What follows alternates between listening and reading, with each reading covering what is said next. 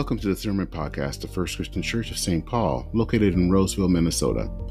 We are a congregation of Christian Church, Disciples of Christ, a congregation that is united in Christ for the sake of the world. Join us for worship in person or via our live stream Sundays at 11 a.m. You can learn more about us by going to fccstpaul.org. Here is this week's sermon.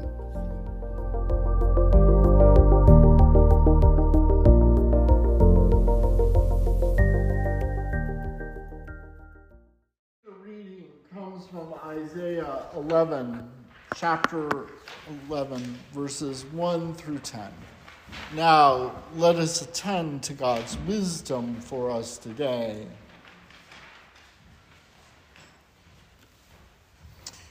A shoot shall come from the stump of Jesse. A branch shall grow out of its roots.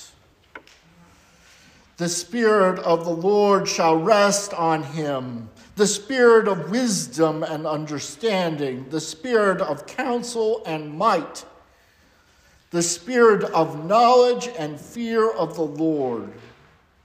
His delight shall be in the fear of the Lord. He shall not judge by what he sees or decides by what he hears. But with righteousness he will judge for the poor and decide equity for the oppressed of the earth. He shall strike the earth with the rod of his mouth, and with the breath of his lips he shall kill the wicked. Righteousness shall be the belt upon his waist, and faithfulness be the belt around his loins. The wolf shall live with the lamb. The leopard shall lie down with the kid. The calf and the lion will feed together, and the child shall lead them. The cow and the bear shall graze. The young shall lay down together. The lion shall eat straw like the ox. Nursing child shall play over the hole of the asp. The weaned child shall put his hand in the adder's den. They will not hurt or destroy on my holy mountain, for the earth will be filled with the knowledge of the Lord as the waters cover the sea. On that day, the root of Jesse shall stand as a signal to the peoples. The nations shall inquire of him, and his dwelling place shall be glorious. This ends this reading, this holy word. May it be good news to us. In the artistic canon of American folk paintings, there is this image of The Peaceable Kingdom by Edward Hicks. He was a Quaker painter. The painting dates back between 1825 and 1830. In the foreground, you see a menagerie of animals. In the background, you see a drawing of William Penn signing the treaties with Native Americans. But in the foreground, what strikes me every time I look at this image is the lion. Now, I don't know much about the good Edward Hicks, but I think he really never had a first-hand access to a lion when he painted his painting, because the lion looks like a lion. If you had never met a lion, but were only told about a lion by somebody else who was told about a lion from somebody else who actually had seen a lion. The image is odd in so much as the lion stares out at you, and every time I look at it, it looks at me and says, "What am I doing here?" It has this surreal moment in the painting, which makes it kind of jarring to actually look at it. The other animals kind of, you get them, they look normal, but that lion, he just doesn't look right. It's the way with this text, I submit to you also. We have this vision of the kingdom of God, which is unnatural at its core. It's literally absurd to read this text. The lion and the calf will feed with each other. The leopard and the lion shall lie down with the kid. Cows and bears will graze in the same field.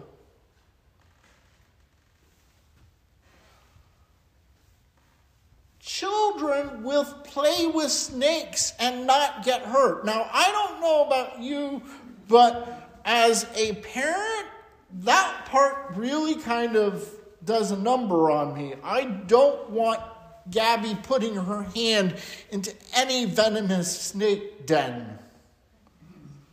It doesn't make sense.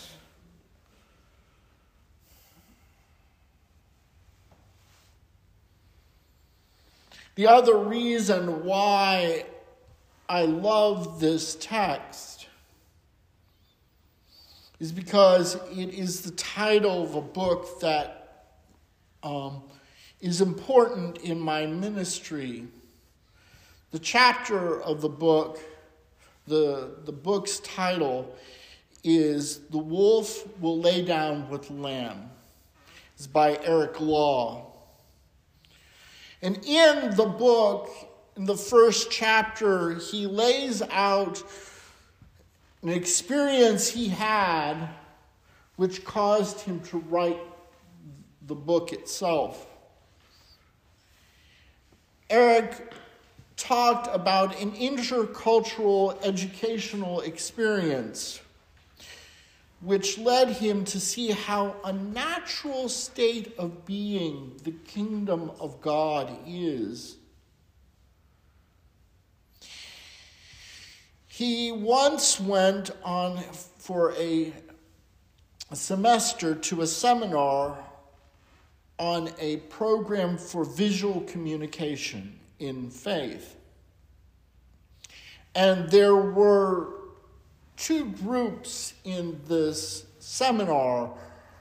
One was an English-speaking group. The other was a Spanish and French-speaking group.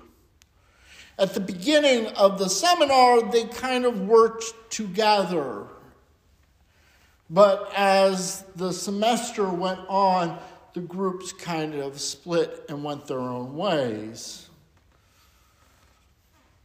When the English group asked the leaders of this why that was happening, this was the response: "We decided not to put the two groups together anymore.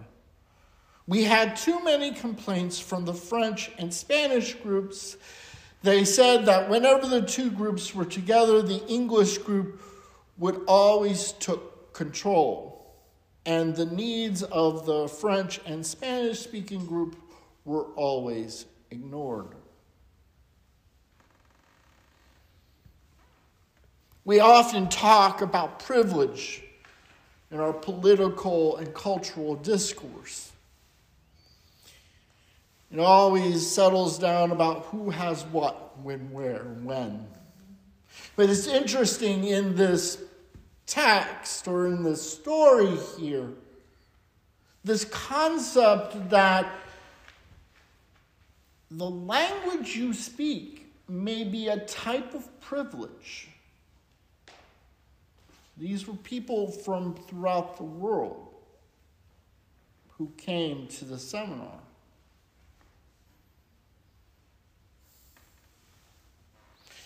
Eric goes on in the chapter to state, quote, "When the wolf is together with other wolves, everything is fine. When the lamb is together with other lambs, everything is safe and sound. But when you put a wolf and lamb together, inevitably something bad is going to happen."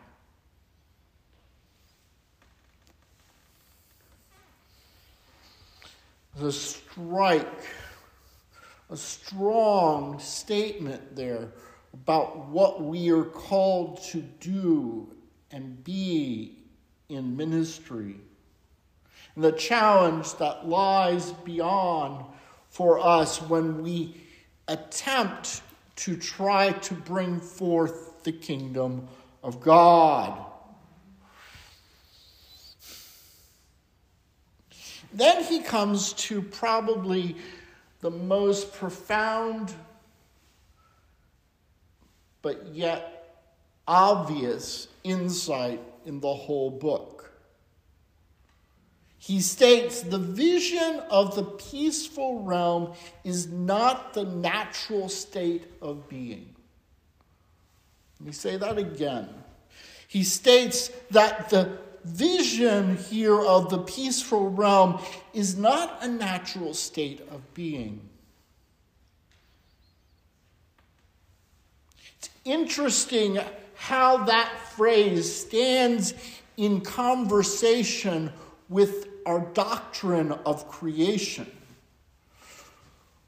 There is within theology this concept that God created the earth and it was good. And therefore, it is our responsibility to maintain that goodness for all perpetuity until God comes again. It's a laudable theological argument. You can even look to Scripture to find justification for that. Yet, in this text, we're challenged. The natural order of things don't seem to be working. We're challenged to see something odd. We're challenged to observe something absurd with the text. What do we do with this question about natural versus unnatural? I've been sitting, wrestling with that question for a long time.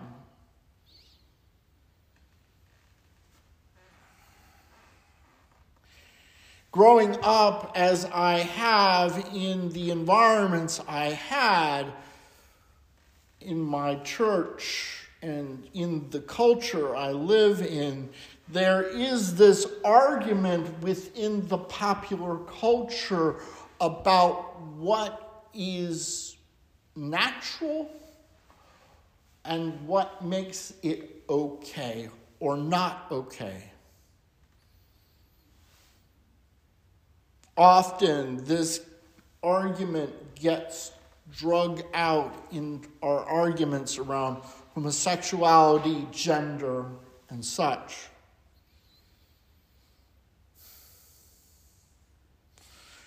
This vision causes us to challenge that understanding about the natural order of stuff. And here's where I stand at the moment.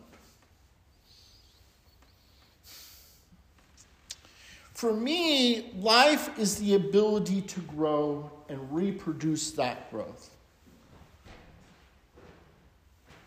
when we understand that, then there are two hands, if you will, toward life. One, this ability to change in a way that we can continue existing. The other is an ability to take that change and reproduce it over time and over space. And when we look at the biological nature of the way the world works, we can see this happening. Now, I'm not the authority here. My wife is, and I'll let her to teach that. But there is a quality about biology which is important,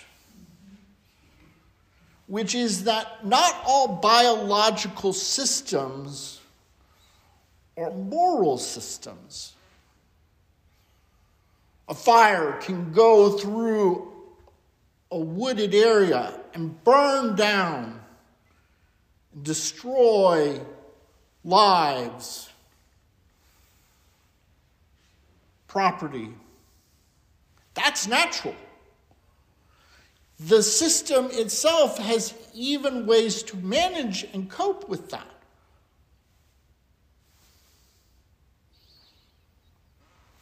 Two cells divide and then start dividing. And then start dividing, and then start dividing, and then start dividing, and start dividing in such a way that they can't be regulated anymore. That's cancer. But it is, by definition, the very nature of the biological system of replication of cell material. But I would submit to you, no one would look at cancer and say that's a moral system. The challenge here is to understand how we balance these two hands of creation, one of replication and the other about diversity.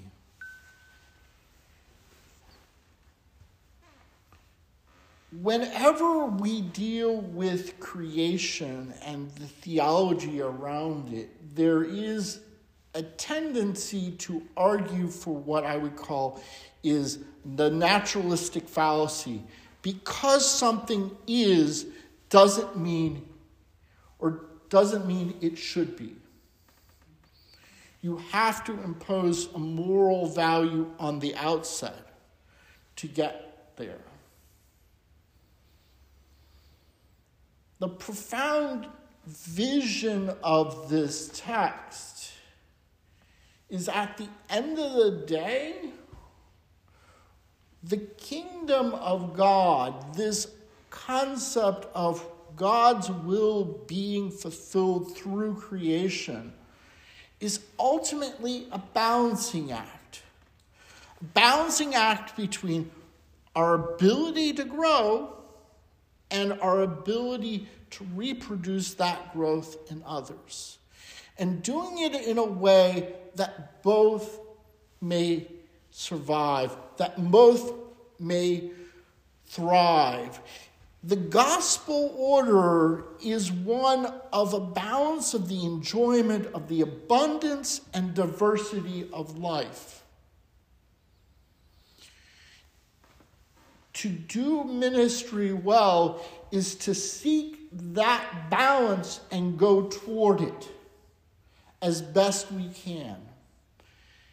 Yeah, we're going to look absurd, just like this vision of Isaiah. That's okay. That's how we know we're speaking spiritually. The nature of what we're asking is not the natural order of things, but the divine order which is reflected in the proper balance in creation. This Advent season, the theme is preparing for the absurd. For me, this text speaks to that. An ability to not just see things as they are and assume that's the way they ought to be, but to see things as the way God calls them to be and live toward that possibility. May it be so for us. Amen. Amen. Amen.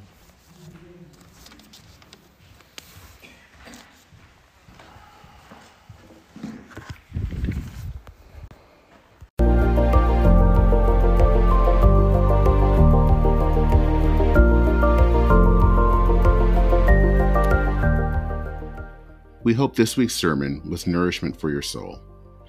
If you would like to listen to past sermons, watch past worship services, leave a prayer request, or get directions to our worship location, please visit our website at fccstpaul.org. May God be with you on your daily journey.